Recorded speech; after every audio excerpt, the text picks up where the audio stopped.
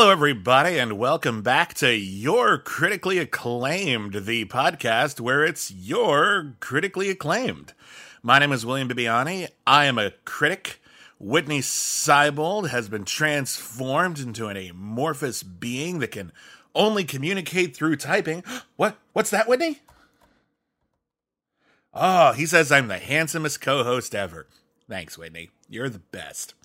This week on Critically Acclaimed, Your Edition, we have the absolutely wonderful Arklay Johnson, who invited us to do something a little different. Rather than give us a topic for a podcast or co-host a podcast with us, Arklay Johnson asked us to be on his podcast. It's a really, really cool show. It is all about the 1990s series Ghost Writer. Nothing to do with the Nicolas Cage movies. That was my bad. It's called Rally FC, and it is on the Flying Cow podcast feed. So please check that out. There should be links in the description. Whitney Seibold and I were asked to talk about a 4-part episode of this cult kids series called Ghost Writer, which is about a group of kids at a public school in New York who have befriended a strange corporeal entity that flies around. It can only speak through words, much like Whitney here. What's that, Whitney? He still thinks I'm handsome. But this is a really cool 4-part episode, in large part because it not only is about computer hacking, 90s style, but it also features a very young Julia Stiles who gets to berate other kids for not having read Neuromancer yet. So this was a really, really cool thing to watch. For me and Whitney, it was a real pleasure to join Arklay Johnson on this show. Arklay has this show on the Flying Cow podcast feed, but he also asked us to include it on our feed so that we can help get the signal out, and it is our pleasure. This was a real treat. We hope you enjoy the show. And if you want to have your own episode of Critically Acclaimed, make sure you head on over to patreon.com/critically acclaimed network. We have a lot of Patreon tiers, including tons of exclusive content. And one of them allows you to sponsor your own show. So thank you to everybody once again. Very special thank you to Arklay. Very special thank you to all of our other patrons. And away we go.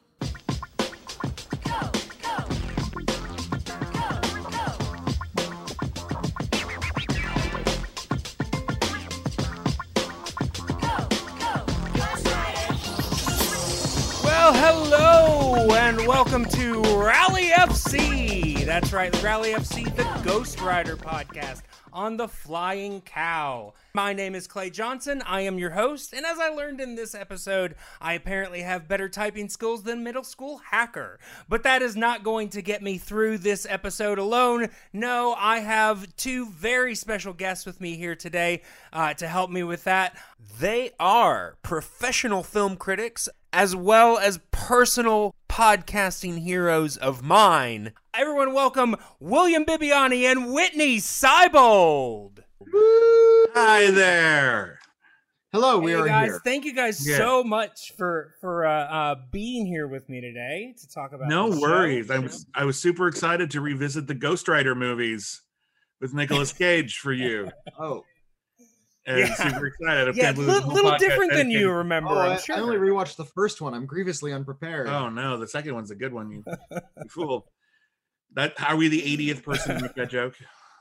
I think only one other person has made that joke, and he was a comic book guy, so made sense. All right, fair enough. And who's made reference to the Pierce Brosnan movie? No one's made you know what? That comes up every time I search it on YouTube, but nobody has mentioned it. I didn't know about it, so there you go. Yeah. But yeah, little bit different than what we're talking about today. So I do have to ask you guys. It's a question I ask all of my guests. So, William, Whitney, how much do you guys hate me for asking you to watch this show? Not at all. Look, we have our own podcast dedicated to failed television series. Even if this had been bad, which it isn't, we've seen just the dregs of what television history has to offer. We have very strong constitutions. Yeah, this didn't even faze me. I actually had a pretty good time. with a lot of this. Excuse me, I have a bit of the hiccups. I'm trying to get rid of them. But no, I didn't really watch this show when it was on. I was a little old for it. So this is actually, funnily enough, the only clip of the show I had ever seen was from this 4-part episode. This episode, sure. So it was actually kind of kismet. I'm like, oh, it's the cool one, the one I'm super excited to talk about. Yeah. There are a lot of things. I will say, I mean, I grew up watching this show when it first came out, and I think it's kind of funny you thought this was too old for you because we're about the same age. But I've always kind of enjoyed things a little young for me. I still watch Disney movies, so well, so do I. That's neither here nor there. I don't know. Yeah. Maybe when I was in the 90s, I had kind of a stick up my butt, and I was like, I'm watching Batman the Animated Series and Gargoyles. I don't need to watch these shows about learning and fun. I need to watch children's programming. No, I just want to watch Batman and Gargoyles. I was in high school when this show debuted, but I was still very occasionally. I knew about it because I was thumbing through like episodes of Bill Nye the Science Guy and Where in the World is Carmen Sandiego, hosted by Greg Lee, who's in this episode. I figured you guys would recognize him. Yeah. So I was adjacent to it, but I never dove in with both feet. Yeah. Sure. And it turns out I actually had a completely inaccurate idea in my head of what this show was. I don't know why I thought this, but in my head, I thought this show was about a haunted typewriter. Oh. I thought it was like a bunch of kids hovering around a typewriter, and the typewriter goes clickety clackety click on its own, and then it like helps them solve mysteries. I didn't realize it was like this weird, this disembodied entity. It gets into these weird heady sci-fi arenas. But I was completely unprepared for exactly what this was. Yeah, no, it's definitely an odd show, especially to jump in the middle. But let's go ahead and let's talk specifically about this episode that we have today. Today we are talking about the story arc, Who is Max Mouse? And I mean, it's pretty much what it says on the tin. At the beginning of the episode, we are introduced to the concept that the school, Hurston Middle School, is being attacked by basically a computer hacker, and throughout the story they are doing more and more, basically escalating their stunts to the point that starts endangering people's lives, and the team spend the whole episode story just trying to figure out who it is so that they can stop them. There were a lot more consequences than I thought there would be. I thought this would be more light and frilly. And actually, like, the very first thing in the episode is like someone hacks all the computers in the school, and it says, what did it say? Like, Principal Kelly is dead? Is dead, yeah. Which is really kind of a lot for a kid show to just suddenly pop in. And when you realize that, like, today they do an impromptu assembly. And the principal shows up and they say, I'm not dead. Everything's fine. Someone hacked the computer. She has the most spectacular power suit. Yes, he does. It's like big shoulder pads with a houndstooth pattern. It looks really nice. It's cool. But like I was watching this and I was realizing they are laughing this off. That is tantamount to a threat. Yeah. That is actually like a real crime that they would take incredibly seriously. Sure. And so that got this off on a really big roller coaster of a start, I thought. Well, I think that the technology was so new that they were able to laugh it off. Like, imagine if, like, you're at a very small middle school and a TikTok is going around and it says that the principal is dead, but you can't like substantiate it anywhere else. That would be a prank. Not a threat. Yeah, but it has real life consequences, though. People actually believe it. I mean, we've all heard about that. How like there's a whole generation of people now on TikTok who are believing this conspiracy theory that Helen Keller wasn't real. Yeah, I saw this on your Twitter today. They believe that Helen Keller either was faking it or that she was only partly disabled, and like some of her disabilities were like. It's also, did you hear that the Titanic was a real event? And it's absolutely absurd. But you realize that misinformation is, look at what's going on in the world right now as we record this. Misinformation is a very, very serious thing. And when you bring death into it, even hypothetical death, It's a bit more than I thought we'd be getting. Yeah, in fact, just tonight, just because of the world we live in, I was looking up the origin of Poe's law, which is a descriptor for the online phenomenon where you can no longer exaggerate an extreme point of view enough to where it becomes read as satire. Yeah. That satire and sarcasm cannot be read online unless you have to say it a lot more explicitly. And you have to add eye roll emojis, and even then it's easy to misinterpret, because especially in social media, because people are they're only writing like a couple of sentences. Well, so there's no context. It's not Twitter, like it's not like we're reading like an entire article and like we're only taking one sentence out of context. And a lot of people are basically publishing. That's what Twitter is. They're publishing. Yeah. But they're not being edited. They're not necessarily good or clear writers. So it leads to, some real dangerous topics. Yeah. Yeah, and I joked on one of the earlier episodes, Ghost Rider tried to fix Twitter, because there was an episode where one of the characters was really mad at someone and started writing a very angry letter, and when they were done, Ghost Rider erased it and said, "Don't you feel better? Now what do you really want to write?" And it was just like, if only more of us would have Ghost Rider erase those horrible things. I'm telling you, man, the importance of an editor. The importance of an editor cannot be underappreciated, I think. Cannot be overstated. And Ghost Rider is the ultimate editor. Yeah. Who's a famous editor? Who is Ghost Rider the ghost of? If Ghost Rider is an editor. I like to think it's like Dorothy Parker or something. Well, Dorothy Parker wasn't an editor. I was literally just trying to think of who Dorothy Parker's editor was at the New Yorker. Was it Herbert Ross? I want to say it was Herbert Ross. Herbert Ross. No clue. I might be confused. Herbert Ross might be the name of a director. Because Ghost Rider takes place in New York. It was filmed in New York. In Brooklyn, So Dorothy Parker was one of the Algonquin crowd. So makes sense. Yeah. If her ghost is hanging around, maybe it's local. She's bored of helping these kids with mysteries. So like we said, Max Mouse is causing Harold Ross. Okay. That was the name I was thinking of. Harold Ross. Ghost Rider is Harold Ross. There you go. Put it here first. All right, well, you guys already skipped ahead to one of the segments guessing who you thought Ghost Rider was. So way to ruin the podcast. Oh, my pleasure.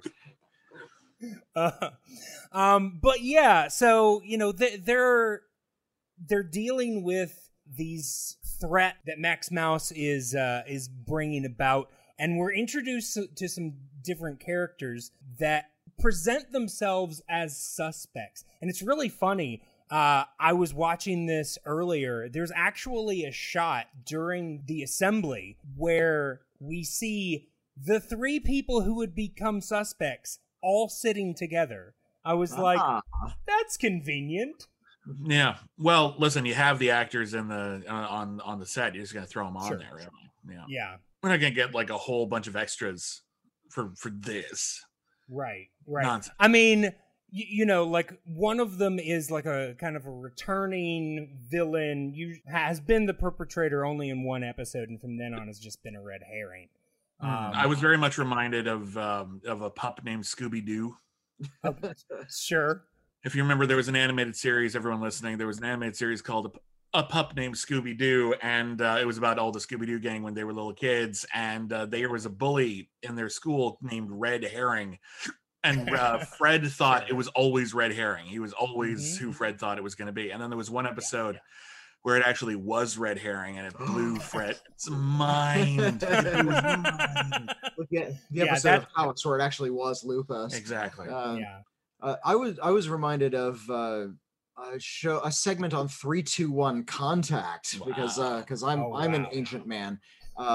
Called the Bloodhound Gang, which is where the band got their name. And it was about kid detectives who were solving mysteries. And I remember the Bloodhound Gang very well because at my elementary school during rainy days when you had to stay indoors, they would crack out that 16 millimeter projector, and they only had one episode of the Bloodhound Gang.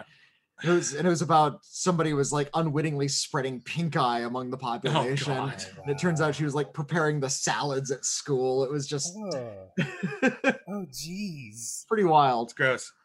But yeah, so our red herring character, that's Calvin Ferguson. He's been in other episodes. Honestly, when I was watching this, I was a little disappointed because Calvin's not his usual self in this one. Usually he's very much the over the top theatrical villain, and he's much more downplayed in this. Well, we get to see him at a funeral. We get to see some heart. Yeah, we see quite a different side of Calvin in this one. His parrot Attila died, and he is approaching Lenny for the first time because we find out that apparently he has a crush on Lenny Frazier, which comes back a couple of times, but here it's mostly just used to kind of creep us all out. In the canon of the show, I don't know how far it goes. If they do like Ghost Rider, the college years or anything, do they ever get together? Or no. Honestly, I think with the exception of one other episode, a couple episodes from now, this is one of his last appearances. Oh, he died. Yes. Attila was a warning. it was the red parrot in a coal mine. There you go. Yeah, no, honestly, the way that they, like, from this episode to the next one, in the next episode, he actually helps them. So it looked like they were doing this slow transition to maybe him not necessarily joining the team, but being a little bit more friendly. A redemption arc. Right, but they never completed that. So that's as far as we got. But we're also introduced to one of our other suspects, which is Erica Dansby, played by Julia Stiles. Julia Stiles in what may be her greatest performance. Yeah, okay. I will say, like I said, I've rewatched this a couple of times, and the first time I was like, oh, she's, you can tell it's kind of early for her. I didn't think that much, but the more I watched it, the more I was like, she is doing really well with really clunky dialogue. She has got, she's introduced, she's a big computer hacker. She's a computer hacker. Yeah. And she's also the editor of the school newspaper. And when I think it's Lainey is like trying to talk. It's Tina. Sorry, I'm bad with names. No, when Tina tries to confront her about, hacker stuff, she has this, like, it's like the opening. Remember that one teaser from Strange Days?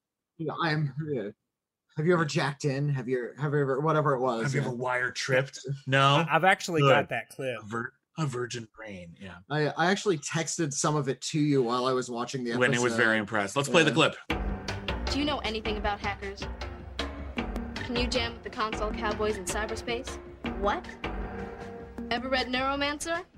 Huh? Ever experienced the new wave? Next wave? Dream wave? Or cyberpunk? I didn't think so. I'll handle the hacker stories. Yeah, I was with Tina there. I was completely lost. I was like, is that stuff real? Did a preteen Julia Stiles just try to shame someone, like, again, who is like 11 or something? They're 13. They're 13. Yeah. Did you just try to shame a 13-year-old for not having read Neuromancer yet? Like, wow. Apparently. Yeah.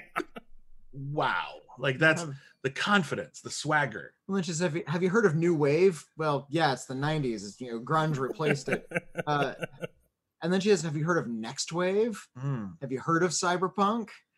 She's wearing one of those, before they were really even in fashion, those big, tall, like, raver ecstasy taking hats that you'd see at the club. They look like two bandanas fighting each other. Yeah, and she's got a nostril piercing, which is really edgy for junior high. I was about to say this. I always remember this episode as being the episode that made my mother threaten to not let me watch it anymore because a girl was wearing a nose ring. Oh my wow. goodness. Yeah. So edgy. That's too sexy. This was, and I mentioned before that I had seen a clip. This was was the clip. This clip made the rounds a little while ago. Yeah. Hey, have you ever actually like seen this episode of Ghost Rider where Julia Stiles was like this like hackers? Yeah. Hacker. Yeah. I knew that the word hacker was really hip at the time. They used it in Jurassic Park the same year this series debuted, and it always felt wrong. Like it was clearly being wielded by screenwriters who weren't really clear on the concept. Well, but it's sort of thing where it's like, I'm a hacker. Like you're just, that would be like, I don't know what it would be like. I'm a basketball player. Like, I don't know, I just play basketball. What do you do? Like it's about like claiming this, not just claiming an identity, claiming a hip now and wow, very trendy identity. Yeah. But it was usually said by people that you could tell they had no idea what they were talking about. Yeah. And in fact, the movie Hackers from '95 was such.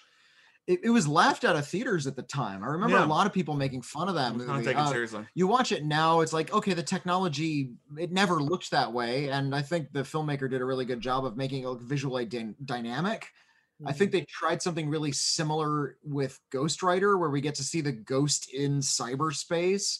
With this really wonderful early 90s TV level CG. A look I've always been kind of fond of just because it hit me at the right time.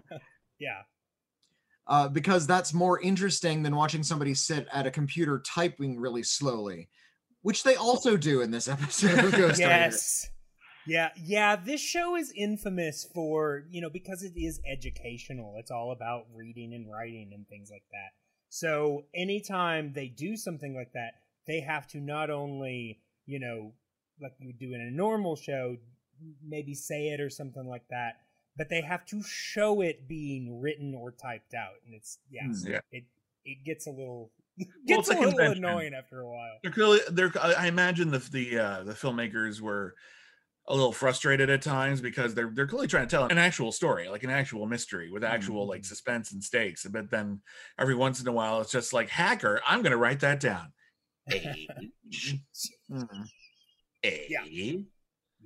Huge. C. I found this piece of paper. It has alpha, beta. What are these things? Look, I watched Star Trek. I knew what those things were when I was 13. Mm-hmm. Yeah. And I get all excited because it's got gum on it. Like, of course, the hacker probably chews gum. And I'm like, it's in a trash can. People could have just dropped gum in that trash can. There's no, that's so circumstantial. God. You ever see the film Cop Dog? No, I haven't seen the film Cop Dog. Cop Dog is a mystery about a dog that dies and becomes a dog ghost and doesn't help with the mystery. One of the plot points is they find like the villain's hideout and there's a lot of gum stuck on a tree.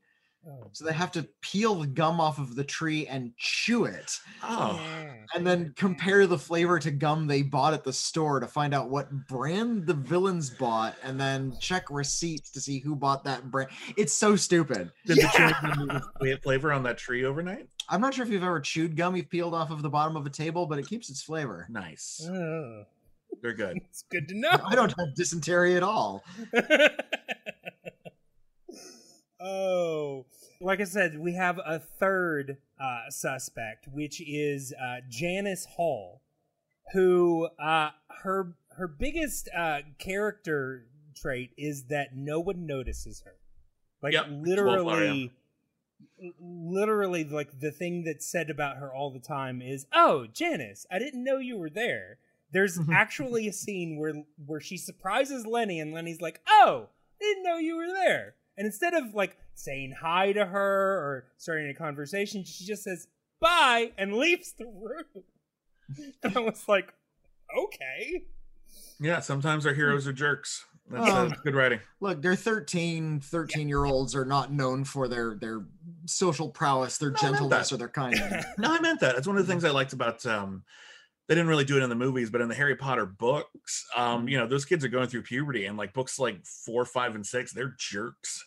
Yeah, they're just hormonal jerks. Wow. I've often said that the fifth one, the alternate subtitle could just be "The Year Harry Was Always Angry," because he is always about to flip out on somebody in that book. And he's going through a lot, but also he's going through puberty. Yeah. I was angry at so many things. I had no reason to be angry 90% of the time. I would just walk home, throw my book bag on the ground, and my mom would be like, "Are you okay?" "I'm fine." I wasn't. Yeah. Yeah. Puberty hit me differently. I was never mad. I was never that guy. I was an insufferable flirt. That's how it hit me. I flirted with every single one of my classmates, male and female, regardless of their age. There you go. How did you guys find the mystery? I mean, because I don't know, I found it fairly obvious. I mean, well, there's for a show that bills itself as a mystery show, their mysteries often aren't very difficult. Well, again, it's a show for little kids, isn't it? They're teaching you to read, so I don't think that they expect you to handle Tinker Tailor Soldier Spy labyrinthine plots. No, sure. But you know, they incorporated a variety of suspects. There were 3. Yeah. One of whom was pretty obviously a red herring. The other 2 could have gone either way, really. Yeah, it was fine. The part of the episode when I realized they were starting to really run out of material is when around like episode 2, we just had to introduce out of nowhere a bullying subplot. Like, this hacker plot is not enough for a whole 4-part episode. We had to spend a lot of time on some bullying in a park. Yeah, and I mean they do that sometimes. I mean, sometimes there will be a subplot, like a different subplot per episode. Sometimes there will be one that like runs throughout the whole story. Sometimes they won't have one at all. But yeah, the bullying subplot, I always feel weird when a show like this does a bullying subplot, because often I don't feel that the way that they deal with it is very effective, at least not in my experience. No, there's this kid, and he's just trying to play in a park, and there's this other mean kid in the park, and he's mean, he's intimidating, and the guy's like talks to his, I guess, older brother. He's his like mentor, like big brother kind of thing. So friend. Okay. Yeah. And the guy's just like, yeah, what you got to do is stand up for yourself. And I'm like, no, that's a really oversimplified, like, adult response to bullying. Yeah. Because bullying isn't necessarily about path of least resistance. Bullying is, in many respects, it's a very psychological thing where someone's trying to make themselves feel big, and if they feel challenged, they might just get more aggressive.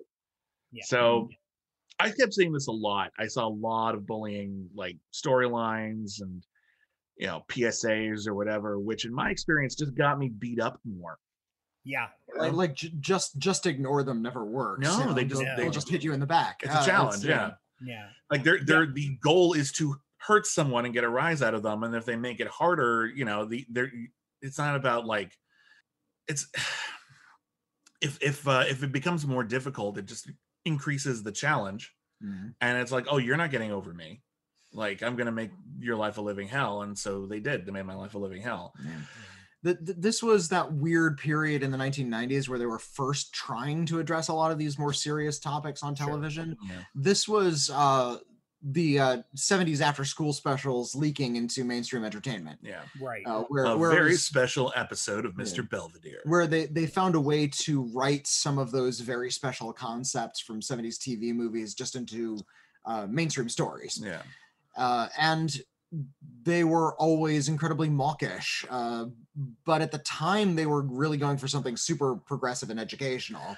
Yes and no. I mean, it depends. Like, a lot of the time when they were trying to do a marijuana episode, a lot of that was basically just scare films, just government propaganda. Like, I found a joint in Little Billy's book, and there would be a close-up of the joint, and then the music would get really dour, and then we cut to a commercial, and you just have to think about what that kid did. Did they ever do a marijuana episode of Ghost Rider? They did a drug episode. It's actually coming up in a couple episodes, and it starts with marijuana, and then like 3 days later, the kid who offers him the marijuana is on like the hardest drugs you can think of. So wow. Wow. So this show is a little inconsistent. Sometimes it handles these types of situations very well. There was actually an episode where they talked about PTSD, and they did it in actually a really creative way because they presented it in 3 different perspectives. They talked about it from a child's perspective, because those are our leads. And then they talked about it kind of like in the more medical perspective. And then they had the guy who was actually dealing with it talk about his experience with it. And, you know, they presented it in a way saying that this isn't something that can just be fixed. This is something that's he's gonna keep dealing with, kind of thing. And then you get something like bullying, and they try to give like a one-size-fits-all fix to it, and it's like... I stood up to him, and he threw away my ball, but other than that, we're cool forever, and this will never be an issue again. And I'm like, no. Yeah. No. Very naive. I remember, it's so weird how, like... Because kids' media, people forget this sometimes or don't even think about it. It's not made by kids. No. It's made by adults, and sometimes adults have their heart in the right place, and sometimes their brain is somewhere else. And I feel like sometimes adults forget what it's like to be a kid, or maybe their child experiences were a bit more narrow. And as a result, when they try to tackle some issues like this, that doesn't seem like it's coming from a very genuine place. Yeah, well, that's why there are so many stories about absentee fathers trying to make good, because the people who are writing this aren't paying attention to their kids and not really understanding their kid experiences. So they're writing these apologies in feature film form about being a bad dad. In many ways, though, Ghostwriter's heart is in the right place. Sure. Even if the words aren't quite correct. It's not evil. I just don't think it's very well handled. It's also a big exemplar of how... in the 1990s, there was this big push for diversity in media, and it was always it wasn't always handled the best. You know, we were very quick to notice when it was an all-white cast with one token minority character. Yep. And we started popularizing the term token to the point where South Park had a character named Token, you know, you watch something like Captain Planet and the Planeteers, and that's like the most brazenly pandering version of looking to put diversity in your show. But something like Ghostwriter, which takes place in the real world in New York and has a very diverse main cast, which a public school in New York would, does it well. I mean, it might seem a little obvious from like a demographic perspective, but it seems like we're getting a lot of different representation in a show like Ghostwriter. That's something that I think they did pretty gracefully. And I think they do a pretty good job of keeping the characters separate. Their voices are a little different. Their goals and ambitions are a little different. There's not one leader. They're all sort of working as a unit. No, I appreciate that. I actually think as an ensemble show, regardless of, you know, because again, it's a kid's show. It's written like, you know, if this were like a big Netflix series, people would say it's a little naive, but you know, for what it is, it's actually pretty graceful. I think about how it handles its ensemble cast, and that's really cool, actually. The bullying side plot aside, we do eventually find out that Max Mouse, after they have done several different things, they set a program where the alarms keep going off, and they change kids' grades and all this kind of stuff. You know, it builds to the point eventually the alarm prank causes basically a fire wasn't attended to because the fire department was dealing with the false alarm. A real crime, so it escalates, and so, you know, the tension is building. They're really making it very important for us to figure out who this person is. So the team, so many vocabulary words. Yeah. We gotta learn so many vocabulary words so fast or we're all gonna die. So Max Mouse challenges basically anybody to go onto an online bulletin chat. Board. The bulletin board, yes. And there's a very funny scene where the kids look around to every bulletin board in the school and then eventually figure out that it's an online bulletin board because Max Mouse actually put like a little card saying, hey, it's online. Another one of my favorite lines of dialogue comes when one of the kids is trying out some of this cyber lingo for the first time, Yeah. And you can hear the quotation marks, and I actually wrote it down. If we had a handle, we could chat with the hacker on the bulletin board. Yeah, you got it. Well, I also think again they're trying to teach us all of these like hacker words, like it's computer terminology at a time when computers are becoming more common. But it's also absurd. Yeah, it's absurd, and I also understand that a lot of this lingo is actually really common parlance already. Especially among 13-year-olds who are watching this in the 90s, they might have been on chat rudimentary chat rooms already. Yeah, I was. Right. I mean, there's a point at which they teach us what passwords are. And I mean, I can't remember where I was in 93, but that just seems so rudimentary to me. By that point, everyone I know had seen War Games. Yeah. Well, and the word password extends beyond computer lingo. Right, exactly. Yeah, people have had passwords since, They're making jokes about Swordfish, the password in Marx Brothers movies, for God's sake. Right. Yeah, but it's always so like charming to see early proto stories being told around things that we all take for granted now. Mm-hmm. Sometimes it's laughable. This is pretty genuine, I think. It's and I think Julia Stiles really saves it. Like her intensity is just off the charts. Yeah, she is working so hard with this. Like I said, the dialogue feels real clunky that she's been given, but I think that she is working really hard to sell it. It's a tough chunk of dialogue. Yeah. It is, because all she's really doing is posturing and throwing out as many buzzwords as the screenwriters knew at the time. At no point am I convinced that the writers have actually read Neuromancer. Maybe they did, but they never show their work. But I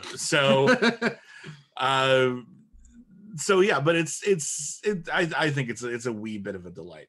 What I was more amused by is when they end up in the bulletin board, in the chat room, right? And Max Mouse says they will do some sort of cyber favor or reveal their identity if one of the other people in the chat room beats them at a game. Right. And I'm thinking to myself, oh, okay, cool. What sort of games were available at the time? And it was just like word games. Boggle. Basically, Boggle is one of them. And I'm like, wow. Like, and Tic-Tac-Toe is another one. Yeah. I'm watching my 5-year-old playing like computer Tic-Tac-Toe, and he's figuring out pretty early on, he's 5, that Tic-Tac-Toe is just like an introduction to strategy. It's not an actual strategy game. No, it's like peekaboo. It's just teaching you the concept that when you don't see your dad's face, your dad's still there. That's what Tic-Tac-Toe is for gaming. Or like a kid's joke books. It's like those aren't really funny, but they're teaching kids how a joke is supposed to sound. Yeah. Set up, These payoff. These are 13-year-olds. Now, in elementary school, I was going to elementary school in the 80s, and we did have computers and playing stuff like Where in the World is Carmen Sandiego. And there you go. Yeah. We did get a little bit of a thrill from like drawing pictures on Logo. So maybe there was a little bit of novelty in playing Tic-Tac-Toe online, especially via a modem.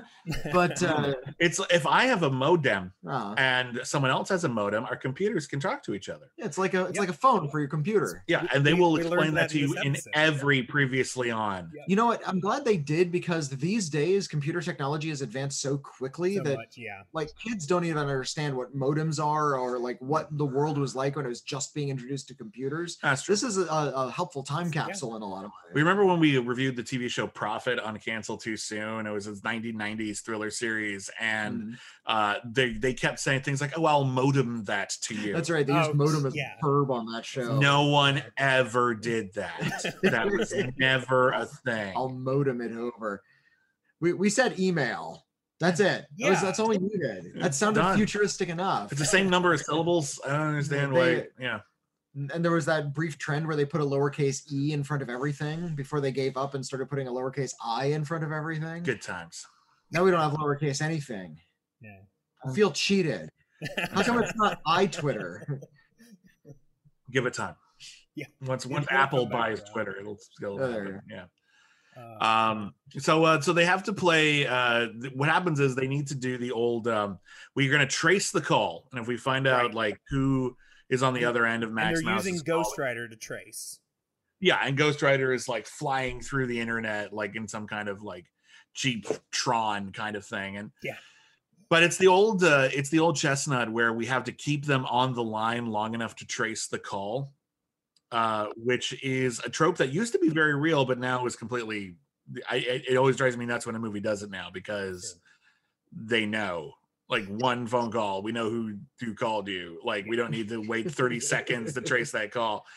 But in any case, so they have to try to pick the longest possible game. So they don't pick tic-tac-toe because that's fast. Mm-hmm. They don't pick Boggle, even though they don't call it Boggle because it's kind of fast. Yeah.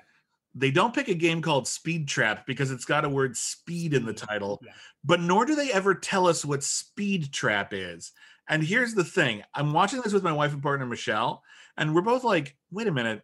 It's called Speed Trap. That implies that you're not going that fast. Speed Trap might have actually been the preferable way to go. But in any case, they end up going with a game called Ghost, which makes no sense to me. No. Because the show's called Ghost Rider and they live with a ghost. No. I get why it's Yeah. called Ghost. I don't Right. understand. The purpose of the game is you put down a letter and then your opponent puts down a letter and the first person to make a word Right. loses. Right. At no point in the rules does it clarify that you need to like have letters that make sense together. Yeah. So why don't Oh, I you just thought- put a Q and next to a T? No, the rule was somebody starts with a letter, and as you build, every successful thing you build has to be a word. Hmm. That was the rule. That was not clearly articulated. So, like, one of them was B. They started with the letter B, then they said B-E. Yeah. E is Well, a word. actually, the moment that you form a word, you lose.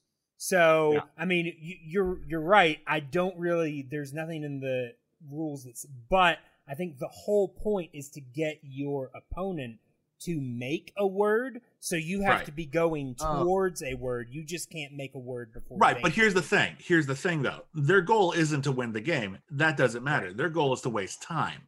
You're Right. stalling Max Mouse. So really Almost called him Modest Mouse. nice. Well, Max Mouse is anything but modest. Yeah. But regardless, like, yeah, if the whole point is to like stall for time, then actually playing the game is a bad strategy. So that's what I was thinking was like just stall for time, just put random letters on there. But alas, no one listens to me when I watch Not what they television. did. Nope. If They did, wrote probably- beautiful. Yeah. Yeah. But yeah, so they play the game long enough that Ghost Rider has enough time to find out who it is. And who is it? Janice. The girl that Janice. Nobody For a knew second, I who thought she it was was. Calvin. Did you actually think it was Calvin? He's such an obvious red herring. Well, see, I thought it was a double bluff. I thought they were like. Then who did you think hiding Red in Parrot plain was? view, you know? Yeah, it's very clever. And- It's very and- Knives Out of them. Yeah, Yeah. and I didn't. I'm not like so intimately familiar with the show that I knew Calvin was this recurring suspect. Right. Otherwise, Yeah, I would have sure. ruled him out. But yeah, the whole like him getting very emotional and writing this long poem for his deceased parrot. It's like, Yes. okay, he's like obfuscating something. This like we're learning something subtle about his character here. Like It's gonna maybe come he back killed the later. parrot in order to like Ooh. sacrifice it to the hacker gods and get some sweet hacker skills out. or to appear like he never had a parrot and he pretended one died so he could like garner sympathy from the Ghost Rider team. Ooh. That's dark, but I like So it. so yeah, for a second I did think it was Calvin, but then he became not obvious pretty fast. Yeah. Yeah, and when they reveal that it is Janice, they're surprised that she felt unseen, and I was like, you literally always say, "Oh, I didn't see you there." It's like, of course she feels unseen. You literally Maybe never you're the see problem, Ghost Rider kids. her. Mhm. It's a little bit. I saw a portion of an episode of Buffy the Vampire Slayer once. I didn't see the whole thing, but I knew the twist was the high school was being stalked by an invisible student. and it turns out they turned invisible because they were a wallflower. Yeah, like they literally because- became invisible yeah, because they're metaphorically there- invisible. there's like magic in this town, and they were ignored so long that they literally turned invisible. And then the twist at the end is they were recruited by the CIA. Oh, I forgot about that. That was cute. Never followed up on that. I don't Would've been suppose fun. you need to, but Would have been alright. fun. Whatever. Introduce an element, play it back Mhm. later. They introduced so many elements back into that show that no one gave a shit about. Why not bring back the invisible assassins? So yeah, it was Janice the Invisible Girl this whole time, and she wanted to finally be seen. Yes. And that is actually kind of topical. Yeah. About sort of the students who aren't seen acting out and doing violence at their school. That's something that we'd see time and time again just a few years after this. And before we just wasn't talked about. That's as much, true. yeah. And these things were happening before. But that they're getting all of their charge from essentially living life and getting a new philosophy from online life was well, I couldn't help but think of incidents like the Columbine massacre, Right. about these people who are going online and finding a new enclaves without any oversight, and developing these dangerous thoughts and being granted the means to do this harm. Well, we're seeing that again to this day with things like QAnon and such, and that's it's actually like reasonably well thought out in terms of motive, in terms of actually addressing what online sort of life would be for young people as they try to find, because that's the thing in a positive way as well. The internet has allowed people to find communities and spaces. They're allowed to organize, realize that they're not alone, even if there aren't a lot of people in their town, community, school who they feel are like them. And that all of that is really, really great. And it's a shame that Max Mouse wasn't able to because apparently there's a small hacker community at Zora Neale Hurston School. There's that what's the name of that kid? Calvin. There's Calvin. There's Calvin, Julia Stiles and Erica. Yeah. They should be hanging out at lunch. They have similar interests. No, it's just online. It's you can't meet in person. What? Didn't you ever see You've Got Mail? You can't meet in person. See, I was gonna say that the idea of only being seen online is also expressed by Erica. There is a scene, and it kind of comes out of nowhere, but when she is talking, about the hacker stuff, she goes to the computer and she kind of caresses the computer for a second, but she talks about the fact that online, it doesn't matter what you look like. It doesn't matter, about any of those things. You can kind of be yourself. And so, she is also expressing these ideas. So yeah, I'm like, her and Janice. It's a utopian idea of how the internet would work, but it is a nice thought. Well, and that's what people were saying at the time, that this is what the internet is going to avail us. And when these sort of scare tactic stories about using computers and using them for mischief and mayhem, they were seen as hopelessly naive, because at the time a lot of people were using computers to find positive communities, but more than anything just to kind of flirt and dick around. It wasn't seen as something really wholly dangerous yet, except for maybe the fringe groups. The internet was still very much in its nascency. And yet all of these, and so at the time we dismissed these kinds of scare stories, no, technology is moving forward, let's just sort of adapt as we go. And yet from 2020, it all seems like these warnings were warranted. We should have listened. Why didn't we listen? Why didn't we listen to kids shows from the 90s? Ghost Rider, you tried to warn us. Information. Ghost Rider so much. Ghost Rider. Ian Softly just knew what he was talking about when he made that Hackers movie. Well, I mean, that really is the episode. Was there anything specific that you guys noticed that you do want to talk about? Well, it's something that I didn't notice, actually, because again, I don't know how often the Ghost Rider mysteries or storylines involve actual crimes, but this is a crime. Someone is, putting false alarms at a school. A kid is arrested. We didn't talk about that. A kid is arrested. A kid is. Other kids are being told they're being investigated by the FBI. This is actually an actual. One kid is framed for changing their grades. This is actual crimes. Yeah, I mean, I'm sorry we didn't mention it, but before they compete with Max Mouse, basically she gives each of them kind of a punishment if they lose. She threatens to basically smear Jamal's name and basically frame Lenny for her crimes. Yeah. Exactly. So I'm watching this and I'm seeing how the Ghost Rider team is like, I'm going to learn 3 vocabulary words this week, and next week I'll learn 3 more.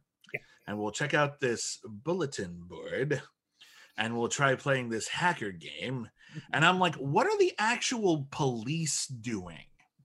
Now, granted, I don't expect the police are doing all that much, but we do find out that they are interested in this. Police actually do arrest someone. Yeah. Is there anything that the adults are doing to actually find out who is responsible for this? No, because this is a kids show. Yeah, I was gonna say that's the name of the show. We have to communicate to the kids that they can't handle this sort of thing on their own. Right. That No, that's fine. They're in charge of the world, and that's a great thing to give to kids. They can actually, they're being taught that they have the wherewithal to take care of this stuff. No, I'm totally down with the kids rule, adults drool brand of storytelling. That's fine. I don't mind it at all. But on some level, a storyline can cross a line and make me start wondering.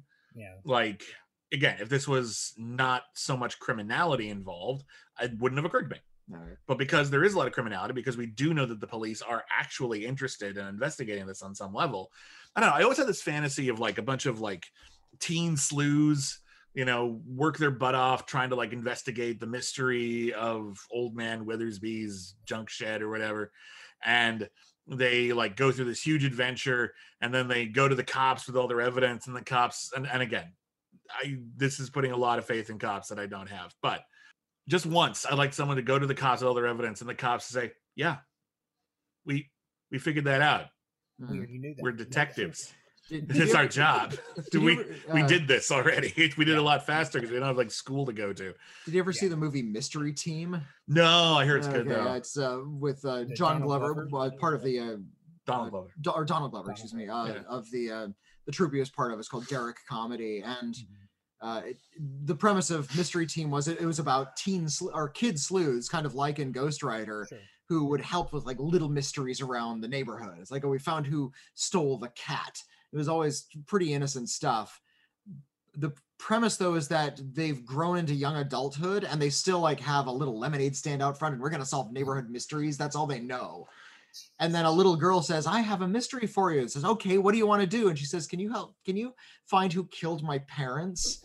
and these young men who are, completely unused to the adult world now have to like start going to like drug dens and stuff looking for murderers. It's not a great movie, but it's a great premise. Fantastic premise. Yeah. And that's the sort of thing I think about sometimes when I watch this. So I'm looking at Ghost Rider and I'm thinking that, this is like their peak. These kids, they're solving. You think it's all mysteries. downhill from here? Like Exactly. when they're in college, they're just going to be total burnout. They're solving mysteries with a ghost that they Yeah. can never tell anybody about. At some point, will the ghost leave them? Like, are they going to be solving mysteries when they're in their 50s? Yeah, it's going to be with like the same Ted. The ghost? ghost won't go anywhere, and it's Yeah. going to get real annoying. I will say that we've only seen one adult be able to see Ghost Rider, and she only saw him as it was only because she saw him as a child. So I don't know if they'll grow out of it or what. So Ghost Rider's been around for a long ass time. Yeah. I'm upset that it wasn't yeah. Greg Lee. Yeah. What? I was upset that it wasn't. Greg Lee is like, he was a comedian and an actor before he was a game show host. And he even gets to do a bit at the beginning. Oh yeah. Or he gets up in front of a podium and says, "Okay, we don't want any computer discs," and he holds up a CD. Oh wait, that's not a computer disc. Yes, it is. That made me laugh so hard. That made me laugh so hard. That was amazing. So, and then he he folds does up a the- floppy disk instead. Yeah, I'm like, but- that's a real desk. And I'm like, okay. But he's like such a gregarious, approachable guy. Like, "Hey kids, let's rap." And but I sworn that he was going to get involved with the actual ghost at some point. Yeah, he really doesn't. Maybe do a whole, he's the ghost, and it's like Tenet, and he's moving backwards in time. So No, when he he's- dies in like the final episode of the show, it just sort of starts moving No, backwards. he's a lost soul. Like he doesn't have a soul anymore. He's just an empty, hollow shell of a man, and the ghost is now operating independently of him. I love it. Oh, and I recognized another actor too. The father character. Oh yeah. I had to look him up. He's an actor named Lenny's Richard dad? Cox.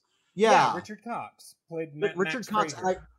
I recognized him because he was the killer in the movie Cruising. Oh, That was a weird connection. It's like I'm watching this Spoilers for Cruising. this kids show. And it's like, oh wait, that's the guy from Cruising. yeah. So there you go. A film that every kid should watch. He said sarcastically. All right. So, as we've mentioned several times before, this show takes place in the 90s. And the 90s was an You think? interesting was an interesting time for fashion. So this is a little segment I like to call Ghost Rider Fashion. And as always, you can follow along on the Instagram page at the Flying Cow Pod on Instagram. So I originally started this because the character Lenny was always wearing these very interesting hats. So originally it was just about talking about her hats, but she started wearing less hats. So then we moved it into the fashion. But in honor of that, I always start with Lenny's hats. She's got a couple here. She is wearing her, in this first photo, her typical, kind of become her signature hat, the kufi. It looks like a footstool on her head. Yeah. It looks like one of my grandmother's trivets. Yeah, it's quite a pattern there, and then she's wearing a decorated vest of some kind as well. Hats wearing and her vests are really kind of. Looks her like she thing. won a lot of medals for ghostwriting. yeah, it kind of does. She's highly decorated. Yeah. Don't give her like a sudden very hard hug because you'll just impale her. Ah! Very well could. All right, let's take a look at the next one. All right, so this one, like her outfit to me looks pretty normal. She's just wearing like a flower print dress, but that hat, it's a very bright red hat, and it's very attention getting, and it doesn't really kind of mesh with the rest of the outfit to me. She probably bought it at a secondhand store. Oh, I'm sure she does a lot of. Yeah. That's a Prince reference. You said that she's just sort of wearing a normal looking floral print dress, but keep in mind, it only looks normal because that kind of dress is back in fashion now. True. Like Lisa Loeb's look of the floral print dress and the docks and the big chunky glasses, that was in the 90s and then was out in the 2000s, and it came back now.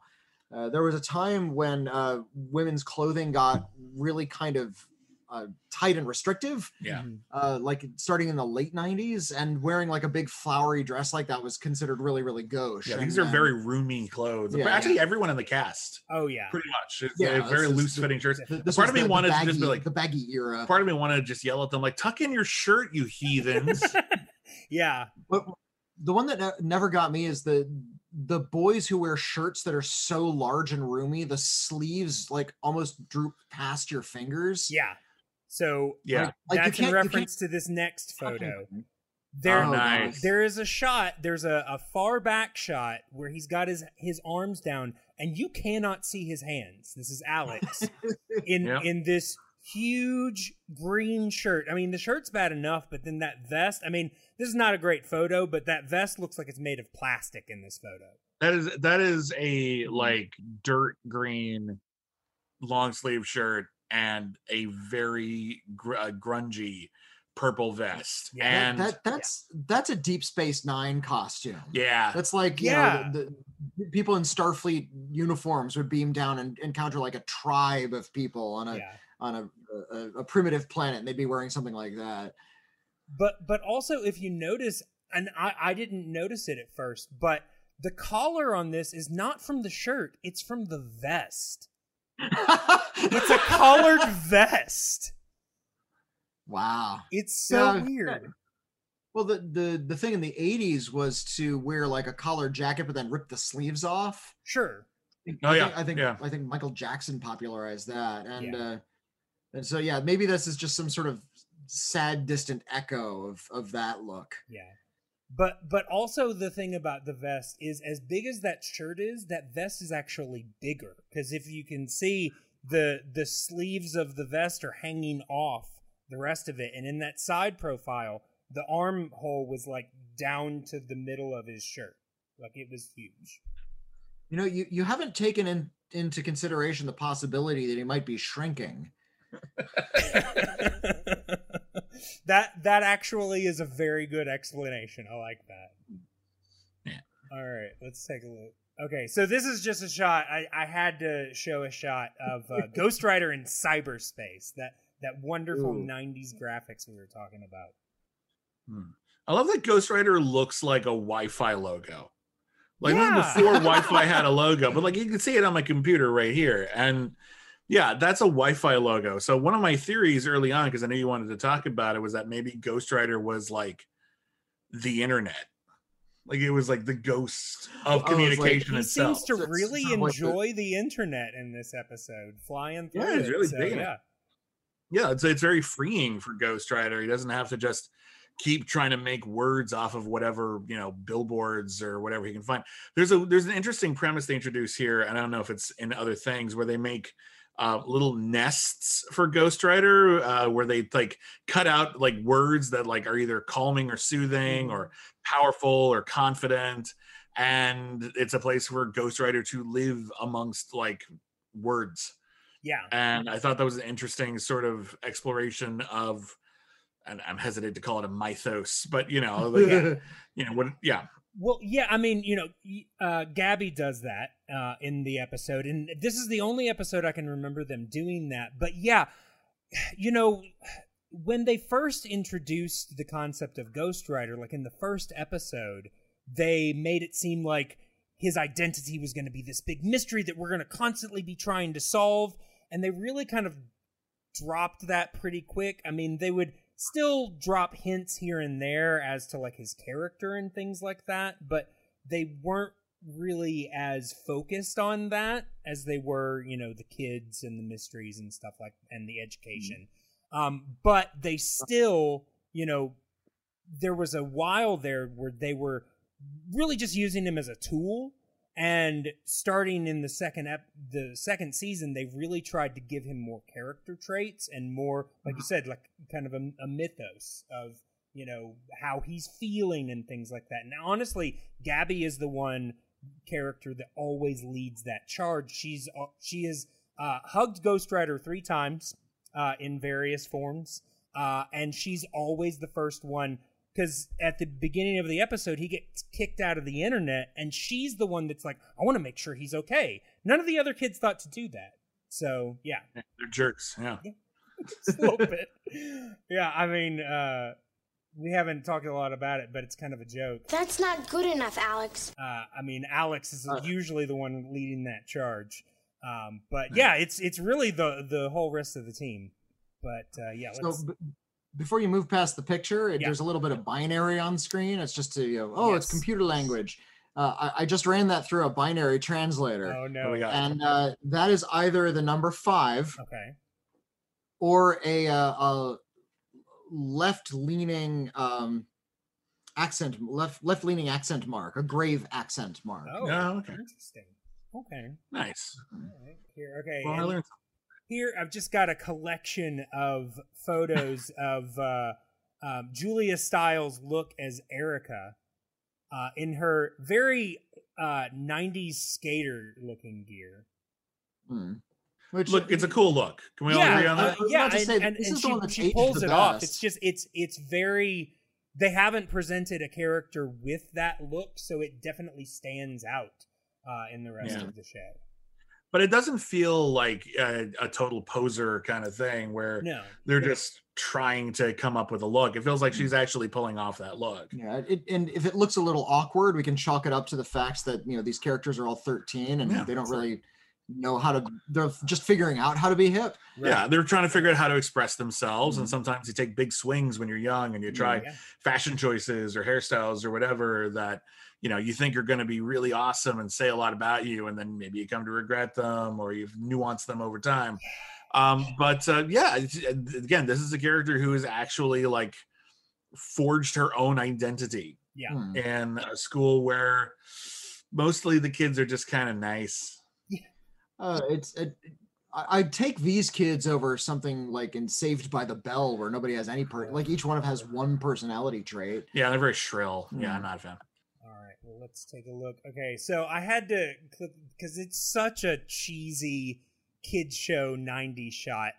We didn't talk about the fact that Hector, in addition to his bully subplot, also has a subplot where he learns how to use the library.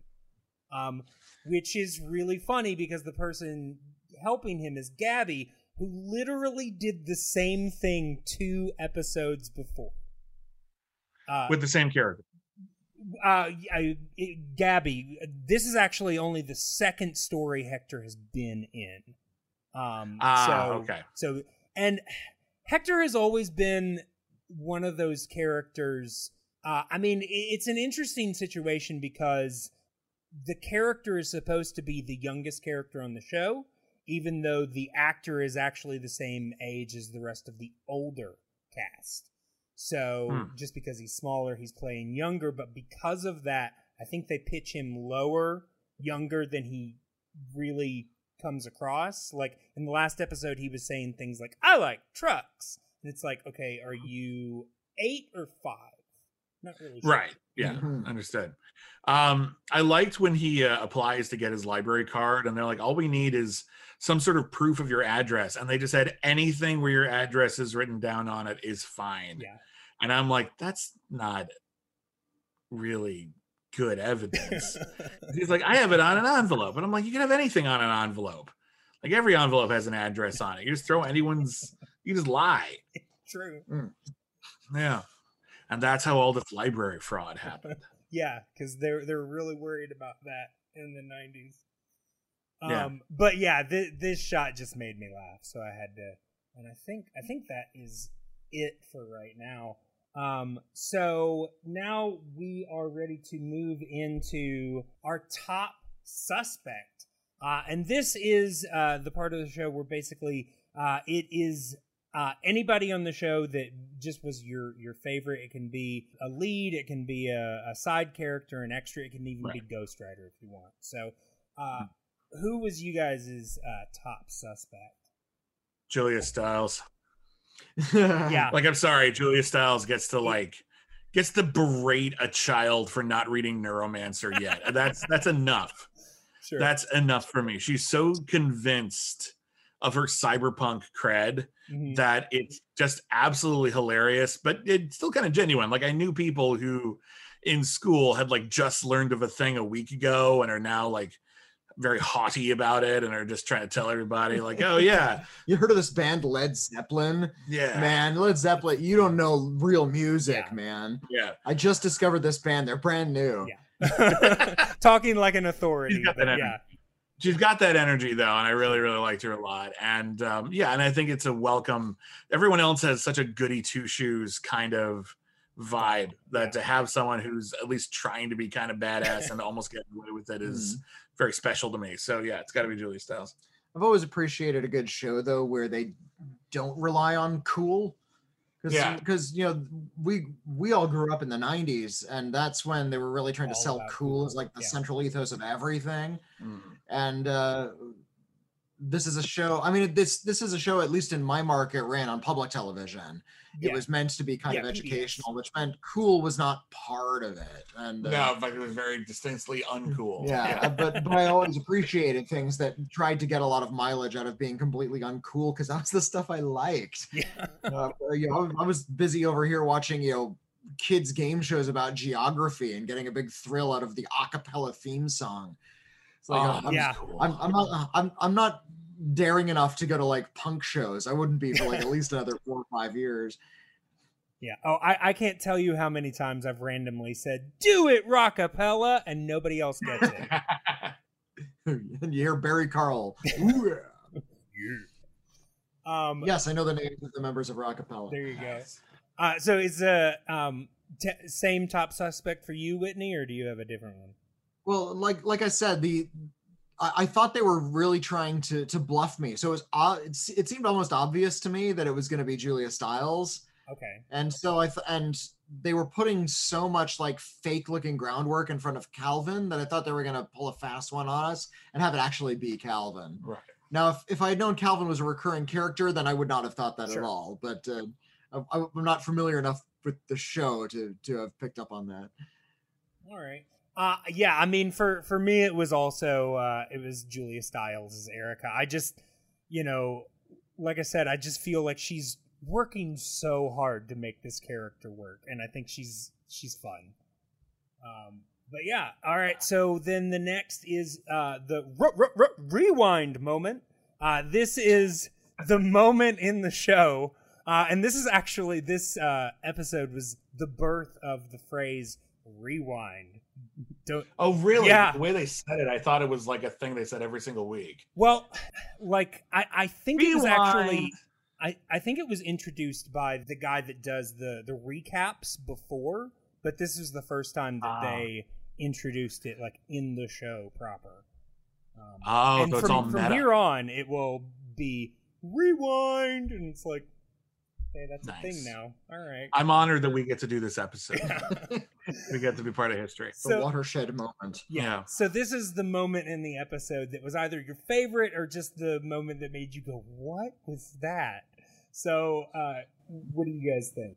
I admit a weakness. Like, I actually felt a little bit of tension when the ghost was surfing the web. It was like the end of Lawnmower Man, Yeah. I got a good Lawnmower Man vibe off of it. There was a scene in one of the Jack Ryan movies where somebody was like trying to upload something onto a disc, and somebody else was like figuring out where they were on a different computer, and all of this was very novel because it was about the same time this TV series was running, and the filmmakers really managed to like squeeze tension over the fact that it's just two guys sitting in front of computers. Mm-hmm.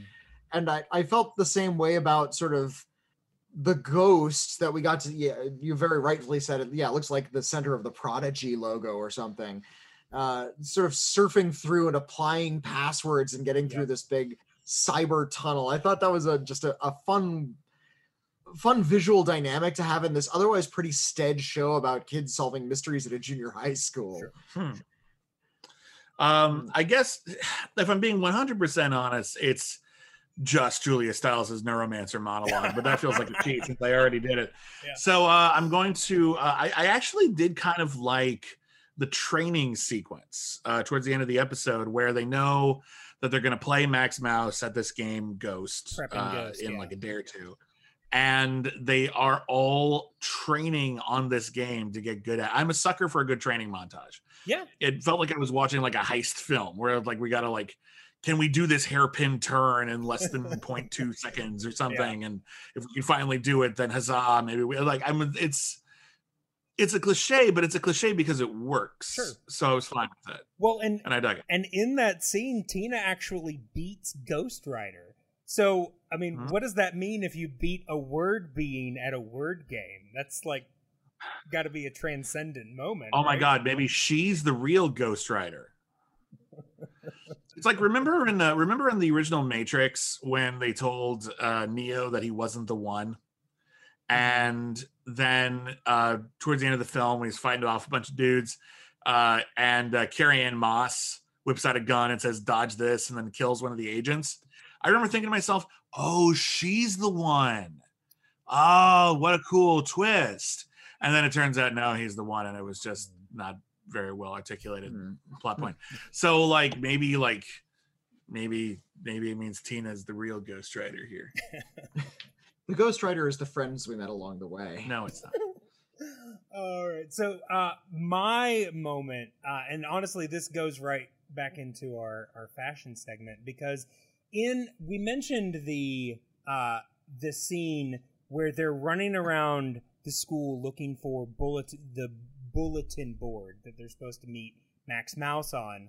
And during that little scene where they're running around, Lenny walks up to one, and she just randomly sees this picture and says, "Ooh, I love that hat." And I was just like, that is so on brand for Lenny. That's just so right on the nose for her. That's the kind of thing I wouldn't have noticed because we've only seen this episode. Right. But that's cute. Yeah. Right. All right. So, yeah, the last couple of things, we've already been talking a little bit about what you guys think Ghost Rider might be. But my question is, if Ghost Rider were real and he wrote to you, would you write back? And if so, what would you say? How is he contacting me? Is he like sending me like unsolicited messages on Twitter or Instagram, or how is he doing? I mean, normally he would like write words to people. Like, I mean, this was obviously before. I think the first time he appeared to Jamal, it was on a computer screen. But some people, it was just like random notes, sometimes on paper, sometimes in the air. So it really depends. See, I would assume that I had lost my mind. Yeah, sure. You start thinking these words floating. Yeah, I'm always scared. I'm just gonna just take that last step, and I'm just gonna start, seeing things that aren't there. Well, what if Ghost Rider appeared to you and I simultaneously, and we both saw it?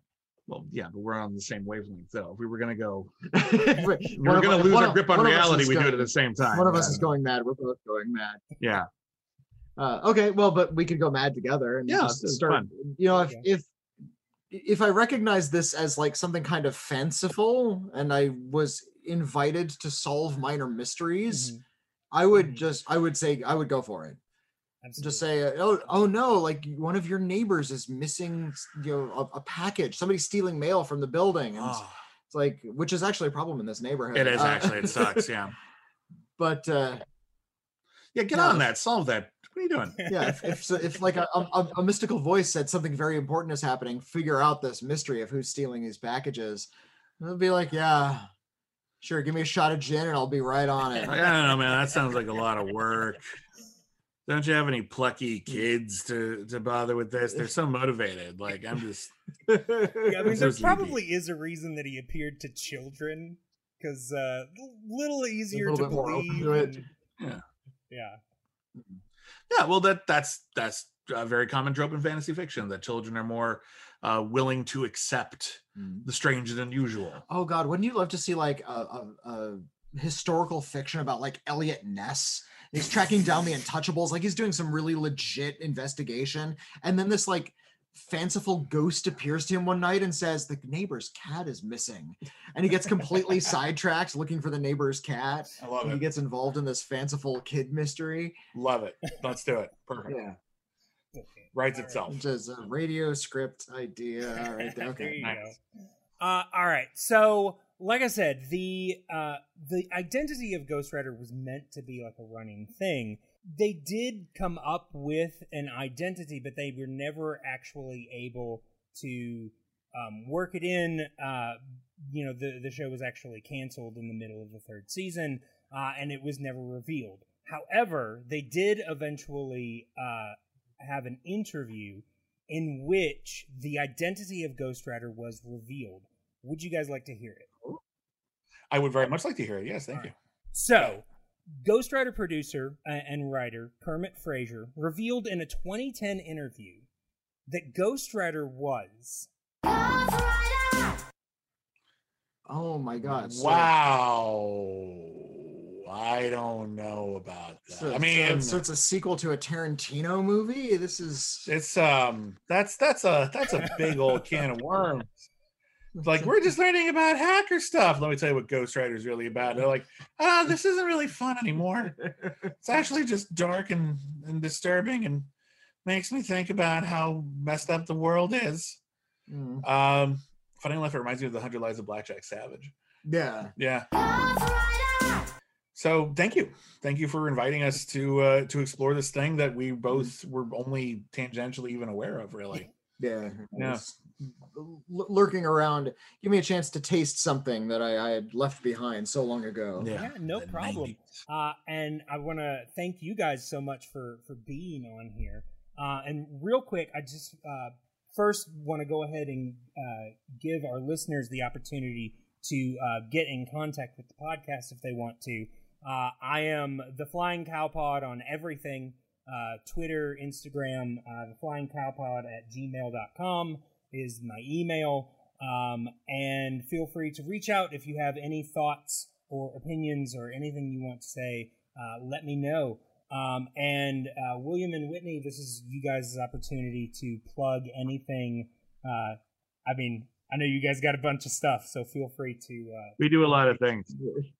Whitney and I are the co-hosts of the Critically Acclaimed Network, which is a podcast feed with a lot of different shows.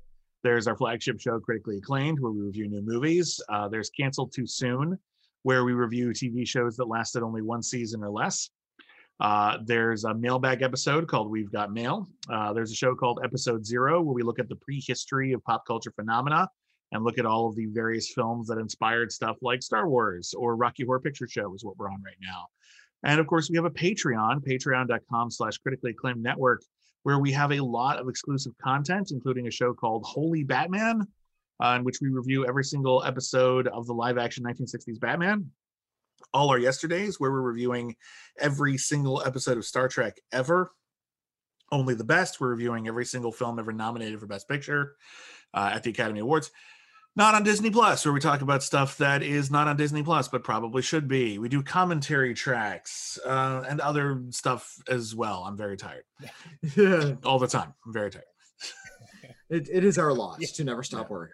But yeah, we're on Twitter at Critic Acclaim. I myself am at William Bibiani. I'm at Whitney Seibold. There you go. All right. And like I said, thank you guys so much for doing this. This has been great.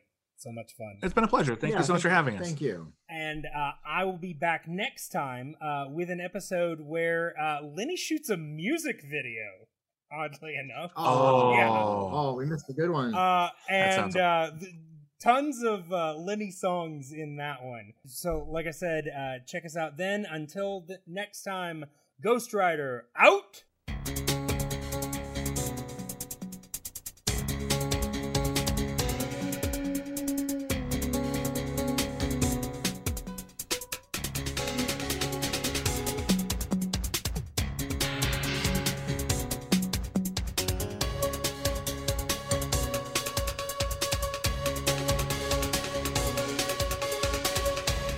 Wake up and smell the cyber funk.